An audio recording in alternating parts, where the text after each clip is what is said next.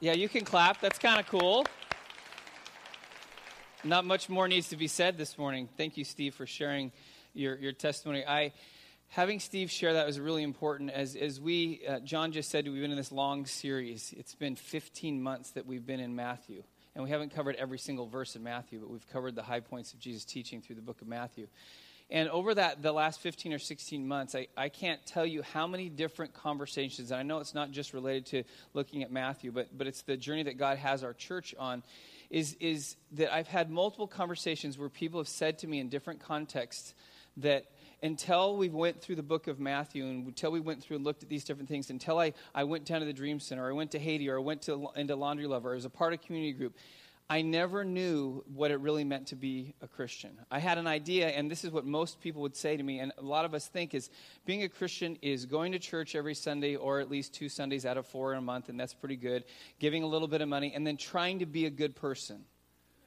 That's the definition that a lot of us work with. That's kind of, even if we don't say that, like if someone said, hey, write out a definition of Christianity, most of us wouldn't write that on a piece of paper, but if you and I look at our lives, many times that's what Christianity gets reduced to.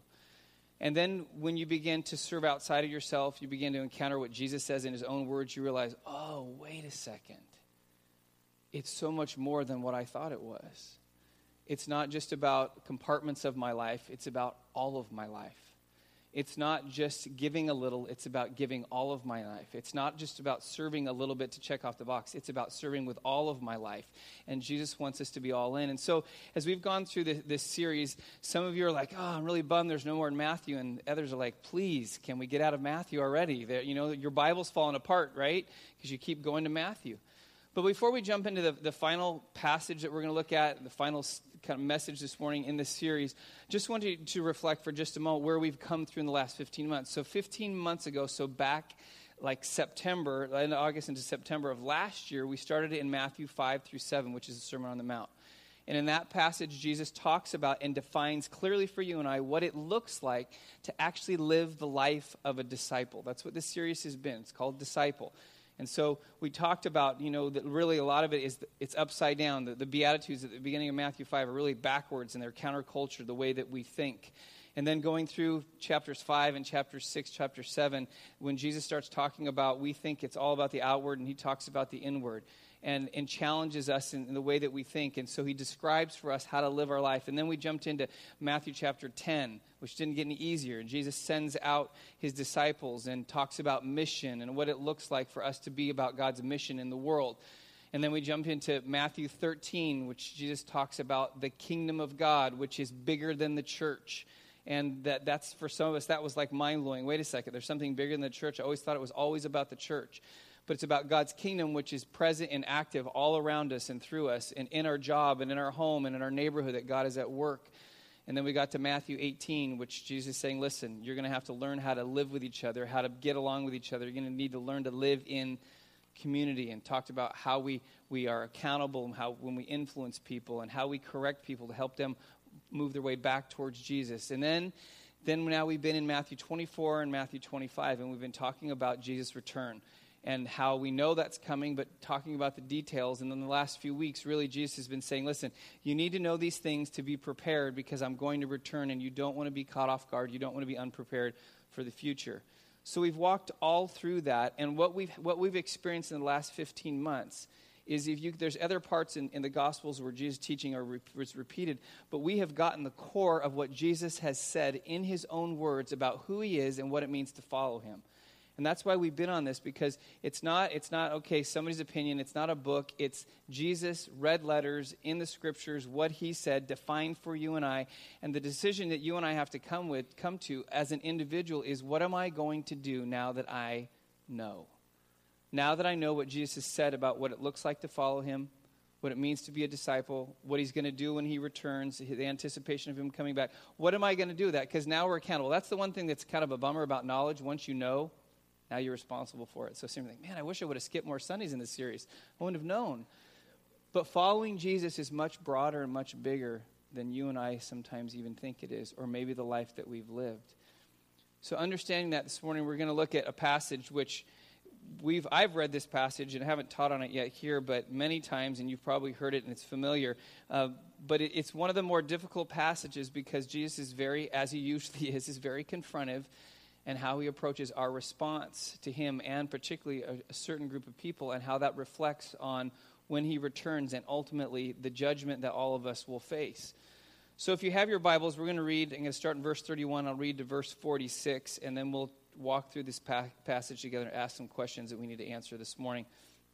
So Jesus says in Matthew 25, verse 31, "When the Son of Man comes in his glory and all the angels with him, he will sit on his glorious throne.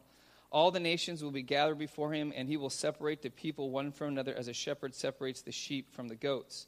He will put the sheep on his right and the goats on his left. Then the king will say to those on his right, 'Come, you who are blessed by my Father, take your inheritance, the kingdom prepared for you since the creation of the world. For I was hungry, and you gave me something to eat. I was thirsty, and you gave me something to drink. I was a stranger, and you invited me in. I needed clothes, and you clothed me. I was sick, and you looked after me. I was in prison, and you came to visit me.' Then the righteous will answer him, 'Lord, when did we see you hungry and feed you, or thirsty and give you something to drink? When did we see you a stranger and invite you in, or needing clothes and clothe you? When did we see you sick or in prison and go to visit you?' The king will reply, 'Truly, I tell you, whatever you did for the least of these brothers and sisters of mine, you did for me.' Then he will say to those on his left, 'Depart from me, you who are cursed, into eternal fire prepared for the devil and his angels. For I was hungry, and you gave me nothing to eat. I was thirsty, and you gave me nothing to drink. I was a stranger, and you did not invite me in.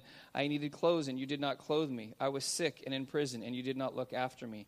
They also will answer, 'Lord, when did we see you hungry or thirsty or a stranger or needing clothes or sick or in prison and did not help you?'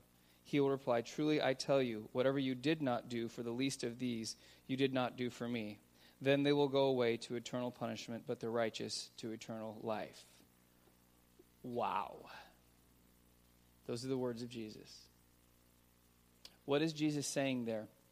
There's a lot that he's saying there, but remember the context we're at. Jesus is coming back someday. This is his return. He's going to come back, and so he's telling us this is what the judgment's going to look like. There's going to be this scenario that unfolds once Jesus returns, and all of humanity will now be brought before him in accountability to him for their lives, and there will be this judgment. He will sit on a throne that's prepared for the king because he is the king and he is the Lord of lords of all. So he's the one that we're accountable to.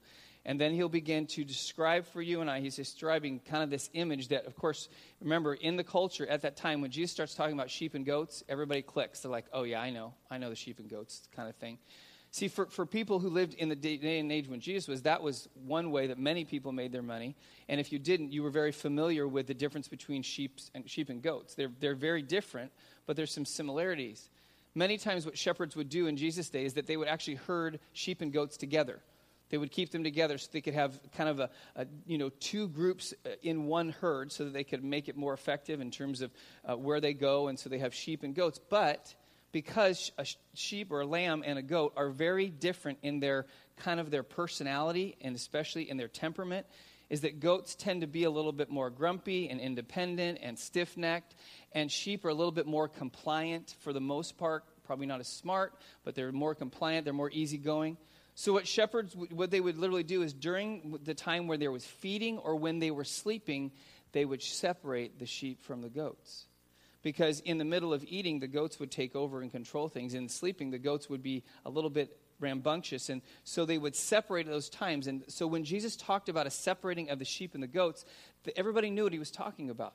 There was distinctly different kind of understandings of each of those animals. And so he uses that illustration as a parable again to explain when the end comes, there will be sheep and there will be goats. And they will be separated, and it won't just be for feeding time, and it won't just be for sleeping time.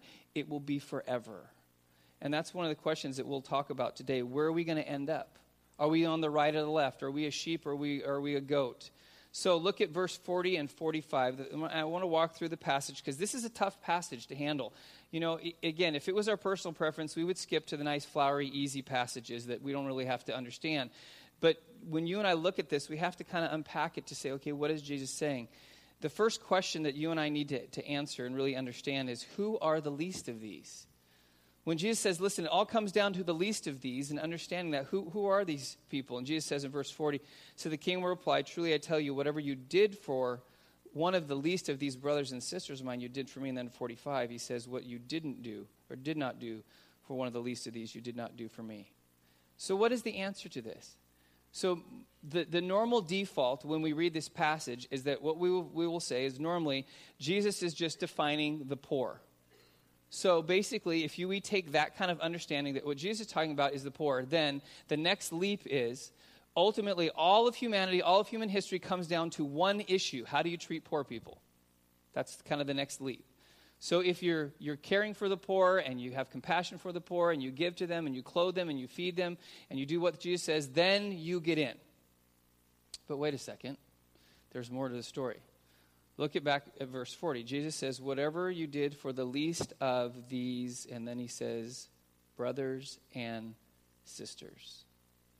That is a huge phrase of what Jesus is saying, because he's narrowing the field from just the broad understanding of the poor to the poor who are brothers and sisters of mine. Who is he talking about in this passage? Most likely who he's talking about are brothers and sisters who know Jesus. Now, hear me, because many times this is the passage of all passages that everybody reads to say, hey, you need to care for the poor. You know, there's about a gazillion other passages in the Bible that says we should care for the poor. But this is one that really is more specific to people who around the world and in our own context who follow Jesus, who are finding themselves in places of persecution, suffering, poverty, sickness, imprisonment. And those are the ones he's saying, listen, it's when you see them in that place, how do you respond? So he's making it very, very, very specific. Now, in our world today, think about where are those people? Well, right off the bat, in the world right now, where are there brothers and sisters who may be following Jesus who are suffering greatly in the world today? Syria, Iraq, Iran, Turkey, Middle East. It's happening all the time.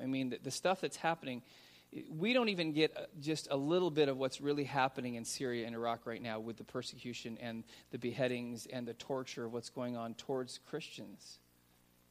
They're living in that. Those are the people that Jesus is talking about. Locally, there are people, anybody who's struggling and is meeting resistance in following Jesus is considered someone who's experiencing suffering or persecution.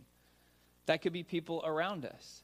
That could be people that are going through difficult times. When I had the chance to go to China last October, a year ago October, and I got to see the least of these. I got to hang out with people who are meeting in their homes because they can't have a public worship gathering, that are being persecuted, have been persecuted for decades by their government. Now, slowly, things are loosening up, but people who literally have had to give up everything to follow Jesus, those are the least of these. When we were in Haiti, that Steve mentioned, the team that we sent to Haiti this last August, when we're working with the church that is living in poverty and they're suffering, and they've gone through an earthquake 4 years ago, and we see all that those are the least of these.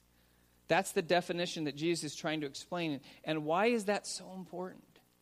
Because normally what you will find when there is someone who's a follower of Jesus and they're suffering, also what you find is the gospel's being advanced. So what you're doing by caring for the least of these is not only you're showing compassion for your brother and sister in the Lord, but you're also helping them to see the gospel advanced through their lives. That's incredible. That you and I get the privilege of not just investing in another human being, but investing in someone who God is using. That's the beauty of persecution. We don't like to talk about persecution, but that's what, in the halfway through Matthew 5, we talked about persecution. Persecution brings the growth and the expanse of the gospel. It does worldwide. China is ridiculous. There are more Christians in China now than there are in the United States. Over the last probably 50 years, one of the most oppressive, controlling governments in the world that literally outlawed Christianity and sent all the missionaries out of the country now has become the fastest growing church in the world. How is that possible? Because there's a whole lot of the least of these living in China and have given everything to follow Jesus. So we should be praying for them, supporting them. And I've said this before, give it another 2 decades. You and I are going to hear coming out of the country of Iran the same thing. But because it's a Muslim nation, people who are getting saved aren't making it public yet because they literally will lose their life. But where there's persecution, where there's suffering, where there's pain, which is, we don't like that stuff, that's where the gospel spreads. And that's why Jesus says the way that you respond to your brothers and sisters who are experiencing that, where the gospel is expanding and growing, and people are coming to Jesus and lives are being transformed, has a lot to do with your understanding of eternity and my return. Second thing, I know these are not easy questions, and we'll get more specific on this because some of you I know you're already thinking, and I know what you're thinking, and we'll get there. Some of you are thinking, I don't even know what he's saying. I don't even know what I'm thinking this morning. So look at verse 34 and then verse 46. The next question is, who are the sheep and where do they go? So verse 34, the king will say to those on his right, come, you who are blessed by my Father, take your inheritance, the kingdom prepared for you since the creation of the world. And then verse 46, he says, then they will go away to eternal punishment, but the righteous to eternal life. So Jesus, again, he's separated. He's got sheep and goats, right and left. So the sheep, they're on his right. So he's defining for you and I, if you fall into the category of sheep, the righteous, what do you and I experience? He's talking about people who know him. The term righteous refers to somebody who's not righteous in their own ability, but somebody who's righteous because they understood the only way they become righteous is through Jesus' death on the cross and the exchange of their sin for his forgiveness. So he's talking about not perfect people. It's like, okay, the person who never did anything wrong and they were perfect, that's the right. No, he's talking about the righteous positionally because of what Jesus did on the cross. Because there is, Romans 3 makes it clear, there is none righteous. There's none. There's no perfect person except for Jesus. And because of his death for you and I, and he's paying for the sin on the cross, you and I now, as the Bible tells us, that when we confess our sin, he's faithful and just, and he'll forgive us, and he will cleanse us from everything that's unrighteous in our life. So it's those who have trusted in Jesus, those who followed Jesus with life. That's the righteous. That's the sheep. And ultimately, what do they get to experience? But it says, but the righteous to eternal life. So after this judgment, then the righteous get to go on to eternity, which is eternity with God. Let me read from Revelation chapter 21, verses 1 through 4. Now, this is so important. This captures what our eternity looks like. This is what God is moving us towards. So it says, then I saw a new heaven and a new earth, for the first heaven and the first earth had passed away.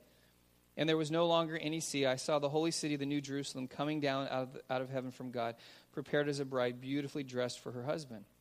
And I heard a loud voice from the throne saying, look, God's dwelling place is now among the people, and he will dwell with them, and they will be his people, and God himself will be with them and be their God. He will wipe away every tear from their eyes. There will be no more death or mourning or crying or pain, for the old order of things has passed away.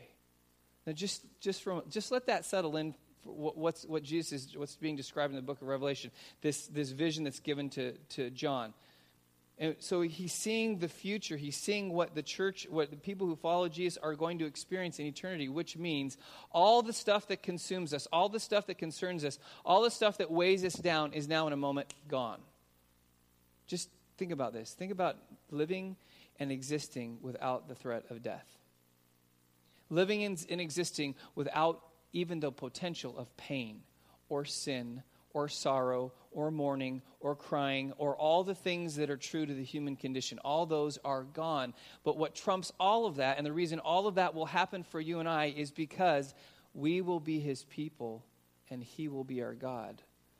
What's being described there is what Adam and Eve had in the garden back at the beginning of all things. Remember, they lived face to face with God. There was no sin between them and God. Therefore, it's crazy that the God of the universe would actually come walking in the garden. They would have face-to-face conversations with the God of the universe. They were in a perfect state. There was no separation. They were living out the fulfillment of why they were created. Adam and Eve were created to be with God. And all of us are created to be with God. And I've said this before, but the unfolding of all of human history comes down to one concept. The God of the universe loves us so much, he desires to be with us forever. But because of our sin, we have disqualified ourselves from being with him, made it impossible apart from Jesus' sacrifice that takes away our sin so that we could be with him forever.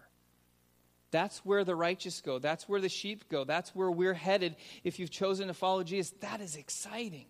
That's why when Jesus comes back, it's going to be this mixture of like terror and excitement at the same time.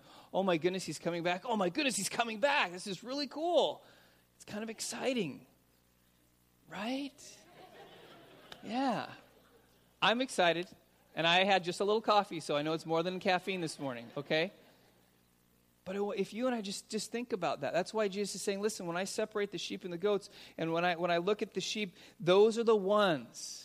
They're the ones that have chosen to follow me. Those are the ones that have made it through persecution. Those are the ones that have been faithful. Those are the ones that have trusted in me for my righteousness and not their own righteousness. And then they get to enjoy my presence forever, leaving behind the shell of humanity of what we used to be and being resurrected to what originally we were supposed to be, like Adam and Eve. Adam and Eve were designed, just like all of us, not to die but to live forever. We get a resurrected body that gives us that capacity in the presence of God forever. Third thing, look at verse 41, then verse 46. So who are the goats and where do they go? Verse 41, it says, then he will say to those on his left, depart from me, you are cursed, into the eternal fire prepared for the devil and his angels. Then they will go away to eternal punishment. Verse 46 says, so who are the goats? They're cursed. They're the unrighteous. They're the ones who in their lifetime chose to reject God and reject Jesus and decided to go their own way. And that group of people that Jesus is describing in terms of the goats, they may be people that outwardly you could say, yeah, they're a pretty horrific person. They've done some really bad stuff. They deserve it. And there's also going to be a lot of people that you look at the outside and think, wow, I thought they were a believer. I thought they were a really good person. I thought for sure they would be a sheep. I thought for sure they'd end up on the right side. But they're over on the left. And why is that? Because no matter how good a person is if they don't trust in Jesus for their righteousness will never be good enough. And so they'll be separated out. And Jesus used the word depart. And depart has to do with this eternal state of separation. And this is the thing that is the scariest. The greatest pain of the human heart is isolation. It's separation. In this room right now, probably the majority of us have experienced some kind of loss, depending on our age, of a very close loved one or a friend. The sting of death is separation. It's the pain of not being able to be with somebody.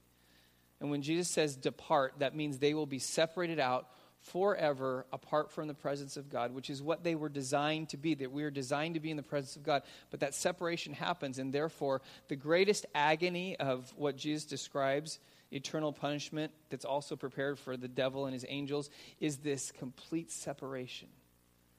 We always think, oh, well, is because it talks about the lake of fire in Revelation, so it's like hell is really hot. There's something worse than physical pain caused by heat. It's the torment of the soul that knows that for eternity it's separated from the one that created it. In fact, Jesus explains a little bit. He gives a little bit of a picture in Luke chapter 16, verses 22 to 26.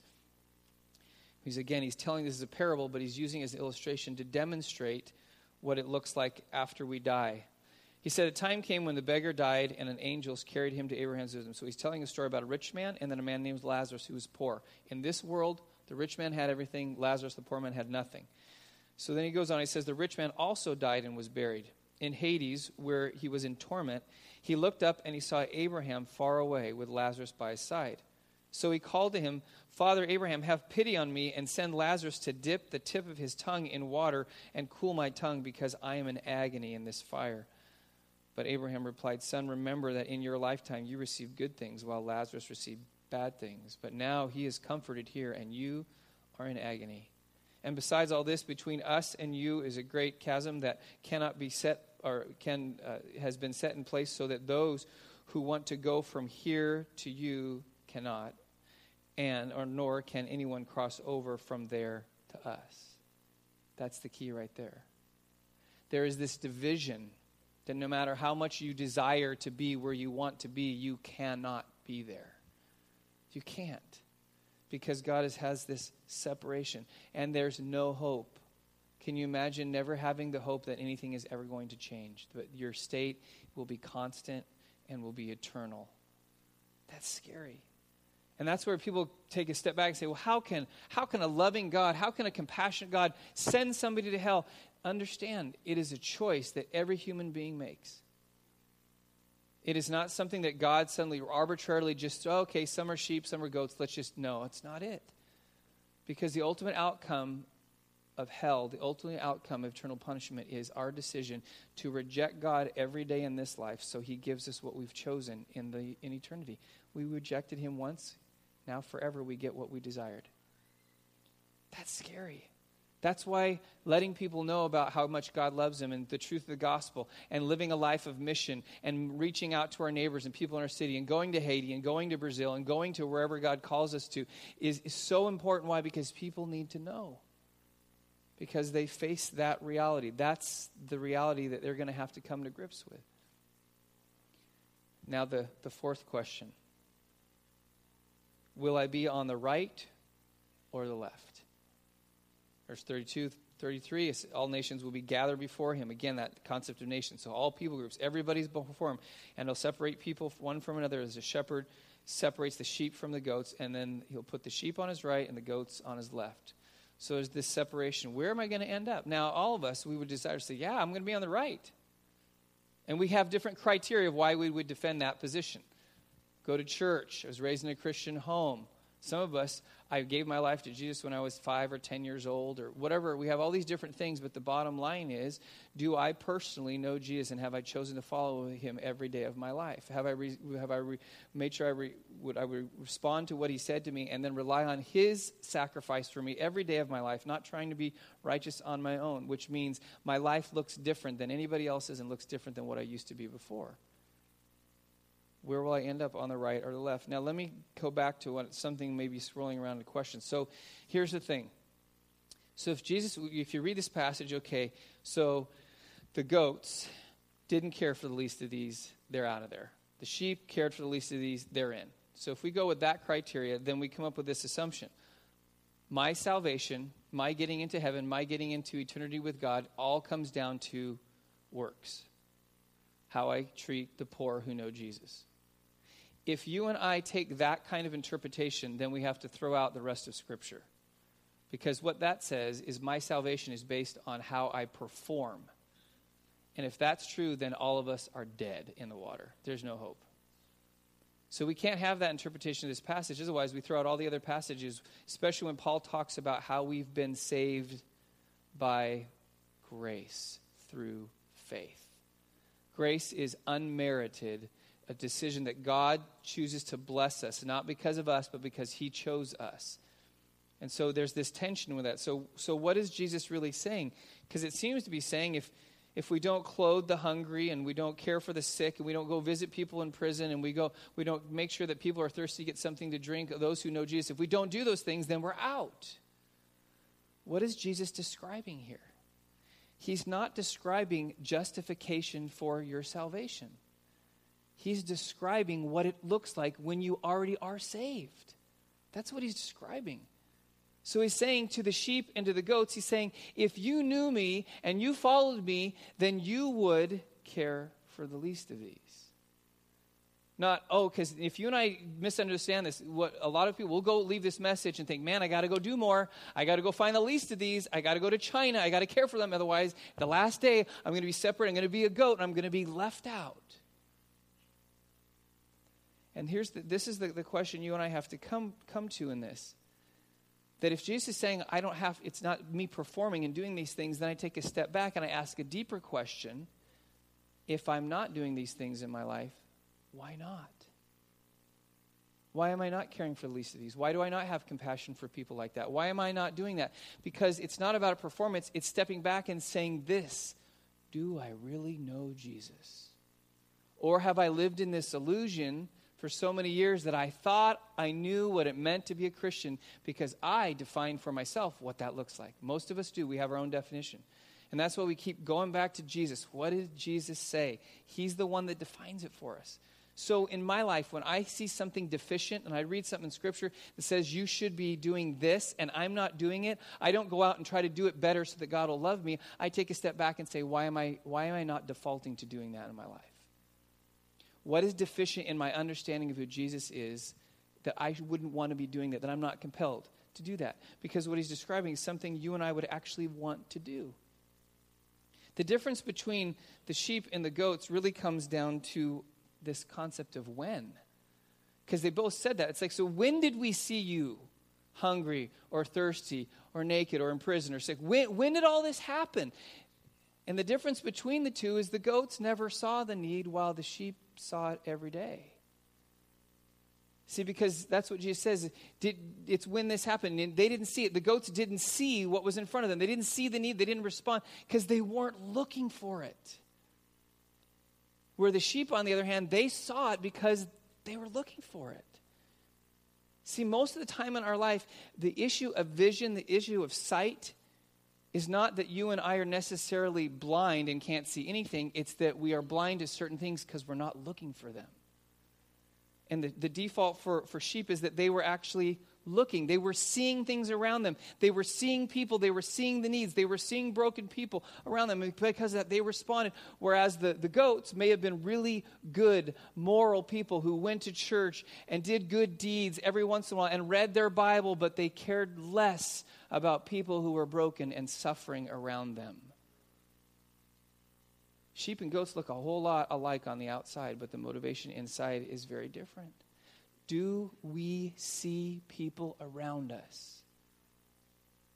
Do we see people? There's a great story, a gal named Danielle Strickland, who is she's a captain in the Salvation Army in Canada. She shares an amazing story about how God opened her eyes to seeing what she wasn't seeing. She was flying in Africa, and she was coming back from a trip, and she got on a small little plane, and just before it was about to take off, this Muslim family came on, and there was like one seat next to her. And so this 16-year-old Muslim girl sits down next to her on the flight. So you've got a Muslim girl who's 16, and you got this captain in the Salvation Army. It's like a pair, a match made in heaven, right? So as Danielle's telling the story, it's pretty amazing. They start up this conversation to discover this girl who's 16 has just graduated from an Islamic school that her dad was the principal of. She's wearing a burqa, so you can't see her face. You can just see her eyes.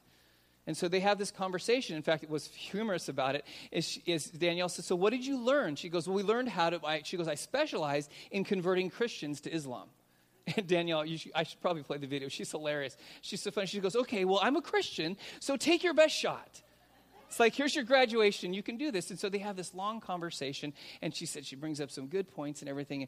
And so long story short, after they kind of start this friendship, on this flight, the gal looks at Danielle and she says, do you want to see my face? She goes, what? She goes, yeah, do you want to see what I look like? Now, remind you that the girl's mom is sitting like 3 or 4 rows back. She's not supposed to take off her burqa in public. She's not supposed to do that. Danielle goes, yeah, I'd love to see your face. So for just a moment, she pulls it back, and she says, this beautiful 16-year-old girl, and she says, and then she popped it back down real quick. And she remembers as she stepped back from that encounter, God said to her, do you really see people? Did you just see a burqa? Did you see a Muslim girl sitting next to you? Or did you see her for who she is? See, you and I don't have to be on a plane in Africa sitting next to someone who's Muslim to realize there are people every single day next to you, around you, that maybe they've become common in such a way that we don't see them. I'll find myself in simple things. I'll sit at a stoplight and I'll start looking around at people. It probably freaks people out sometimes. But you ever done that? You're sitting in traffic, you look around, nobody's happy. Everybody's looking forward. And you just look at people and I start praying for them. Jesus, do they know you? Is there someone in their life that's demonstrating who you are to them? I see faces. I want to see people. I want to see needs. When I walk in my neighborhood, I don't want to walk by a human being and not acknowledge their presence. We have to see people around us. Why? Because when we see people, we see the needs. And when we see the needs, if Jesus has sent his Spirit into our lives because we've surrendered to him and our salvation is in him, then we will respond to the needs around us. If we aren't responding, we have to take a step back and say, what is wrong in my understanding of who Jesus is? Because that's not just something for the called. That's just not something for an organization. That's just not for a few crazy people who go down to the Dream Center or volunteer at the Samaritan Center or go into a laundromat. That's for every single human being that calls on Jesus to follow him. That is our responsibility. It's our responsibility. And then the fifth question is this: how do I respond to the physical needs of others? This gets really practical. So Jesus says hunger, thirst, clothing, and sickness. Those are like basic human issues. We all have to deal with those. So he's getting so specific in terms of how are we responding to the needs of people around us. If somebody is in need, are we responsive to that? If somebody's sick, are we responsive to that? If they're hungry, are we making sure that they have food? Are we caring for the needs of people? Why is this so important? If you go to Acts chapter 2 and you read through obviously the rest of Acts, there's this amazing thing that was happening in the church. It actually says there was a period of time where nobody in the church had any needs, because people in the church looked around and saw needs and met those needs. They would go sell land and property they had, and they would give the money to the apostles, and the apostles would distribute it to make sure that everybody's need. Can you imagine a community of people where every single need is met? That's supposed to be the church. That's caring for the least of these. That's what Jesus was describing. So how do we respond to the brothers and sisters locally, globally, that are in pain, that are suffering, that we should be partnering with? Are we responding to their physical needs? It was interesting something that happened about 5-6 years ago. When I was pastoring up in Oregon, I sat down for one of our church council meetings, which is the primary governing board of the church, and making decisions about finances. And just 2 days before, I had received an email from our district supervisor, who oversees all the churches in that particular area for our denomination for Foursquare. And he said, hey, I just wanted pastors to be aware of a need that you might want to respond to somehow. And there was a pastor in our area who had been a Foursquare missionary. In fact, he had started a work in Germany and done amazing things, and was there for 10 or 15 years. And then he came back to the States. He had some physical challenges. And then after pastoring in the U.S. for a little while, they discovered he had cancer. And so he was going to have to step down from being a pastor, and he had to have a surgery. And he didn't have income. And so there was all these dynamics this guy had given his life to follow Jesus, and now he was a place where he had given so much now. He didn't have anything left. He didn't have enough to support his family because he had to quit being a pastor, and the church that he was at could only support him so much. And so all these dynamics. And so our supervisor is saying, hey, if there's anything that the churches in our district can do, please respond accordingly. So I walked into that council meeting that night, and it was one of the items on our agenda. And as I walked in, I thought, it would probably be nice if we gave him $1,000. That would be that would go a long way. And if all these other churches gave him $1,000, he'll do really well. And so I sat down, and the climate in our church at that time was encountering Jesus and really being rocked by Jesus. And what is it going to take? Are we really going to believe that we're all in? Are we going to really trust him? So sitting in that meeting, I said, okay, how about $1,000? And someone said, yeah, I think $1,000 is good. And someone else said, no, how about like $3,000?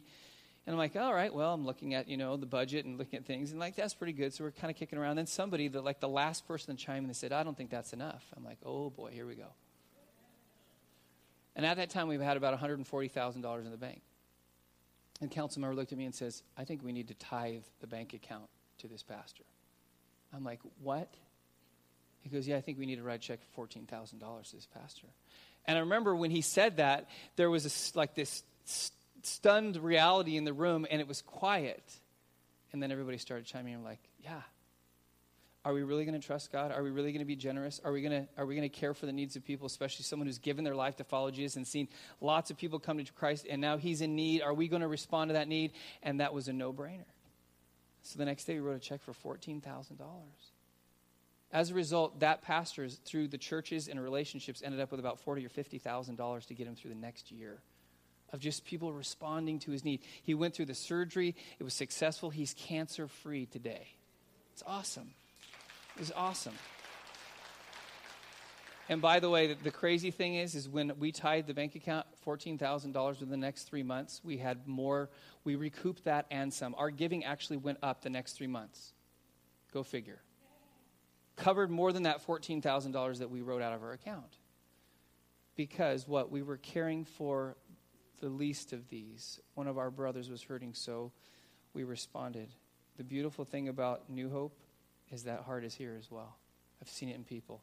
It's beautiful, the response to the needs of people in our church and in our community. Then the final thing is this.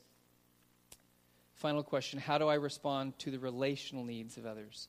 Jesus uses the phrase stranger and prisoner. Both of those are relational issues. The stranger and the prisoner. The stranger is the outsider. It's the person who doesn't know. They're the one that's kind of the outside looking in. It's when somebody who, like the church overall, we use these terms, is true. The church more and more in the United States has become marginalized, which we're no longer the center of society. We're on the margins now. We're on the outside looking in. And most of the church in the world has become that. And so how do we treat that? When we don't have the prominent place in society that we used to have, how do we treat people around us, or how do we treat those who found themselves marginalized because of their faith? And the prisoner, which is someone who's obviously imprisoned and isolated because of their faith. How do we respond to those relational needs? How do we look at people who are experiencing that? The question you and I have to come to is, how do we respond to people that we don't know? Or how do we respond to people that maybe we do know because we know their faces? How do we respond to the needs of people? Just think about this for a moment. When we see that there's a need in the church, sometimes there's a default that says the church needs to make sure that we meet the needs of people. So the church being the pastor and the staff and the leadership. So somebody has a need, get an email, a phone call, conversation. Hey, this person has a need. The church needs to take care of it. Who's the church? That's right. That's right. The church needs to take care of it. How is the church going to take care of it? Oh, well, it's the money that we give, right? Yeah, that's part of it. There's benevolence needs, and we give to help benevolence needs. But usually, monetary is not the issue. It's a relational need. It's somebody who's an outsider. It's somebody who is on the margins. It's somebody who needs help. And you know what they need probably as much as they need a check? Is they need a family. They need a friend. Let me give another plug. They need a community group. I'm telling you, people are like, oh man, you keep talking. Yeah, community groups. I'm telling you, John mentioned earlier, the groups that I know of that you guys had common meals, you had a blast. You know what it's like to hang out with a bunch of people? You're learning to love and you're growing in Jesus, and you get to hang out and have social time together and just have a meal together. It's what Jesus described for his church. That's what they were doing in Acts chapter 2. They were breaking bread in their homes. They were spending time with each other. And it's great because anytime there's a need that comes up, there's a community that takes care of the need. And I've said this before, majority of all the people that come to the church, the official church, for their needs to be met, guess what? 99% of them are not in a community group. Very rarely does someone who's in a community group come and say, hey, I have a need. You know why? Because their need got met already. The church met their need. That's how we're supposed to live together. That's what Jesus is describing, how you respond to the stranger, the outsider. And even think about this in our context here. How do we respond to the stranger sitting next to us on a Sunday morning? How do we respond? Hi, goodbye, handshake, maybe a hug, if that. Some of us want to come in and leave me alone. Don't want to talk to anybody around me. That's why I like my space. I like my seats around me. This is what Jesus is talking about. How about the person who walks into church on a Sunday morning and they don't know anybody? They go sit by themselves. Does anybody talk to them? I'm not pointing at anybody. That might be you this morning. You walked in here and except for a greeting time, maybe prayer, that's because like, oh, you have to. You know, Tim said I'm supposed to pray, so I guess I got to do that. Have we reached out to people? When we walk into service on a Sunday morning, when someone's sitting by themselves, do we go and talk to them? See, what I'm describing is what Jesus is describing for the stranger and for the prisoner is this thing called hospitality. And hospitality is not a ministry. Hospitality is a way of life. Because hospitality is never about you. It's about the stranger. It's about the outsider. It's about being in a place where you welcome them. You make them feel like they belong, that they're a part. And that's a way of life for the outsider. There may be someone who's struggling in life and they walk into church and say, okay, well, we have greeters and ushers to greet them. No, we have the church to love them. That's why nobody should ever walk into one of our gatherings and feel isolated and alone if they're wanting to reach out. We should be embracing everyone, meeting different people, getting to know names, exchanging emails or phone numbers, whatever it is, getting outside of ourselves. Hospitality, making people feel welcome. I saw this demonstrated on a church-wide level when I was growing up at Church on the Way in Van Nuys. Can't remember how old I was, but I remember that when Idi Amin took over Uganda and was persecuting Christians, a number of them fled for their lives. They came to the United States, they went to different places, and some of them ended up in the San Fernando Valley running for their lives, displaced people. And I remember at the time, Jack Hayford was the pastor, and we, as a church, we took in, I don't know how many people from Uganda. Christians from Uganda came and lived with people in the church. People found spare rooms to try to make sure.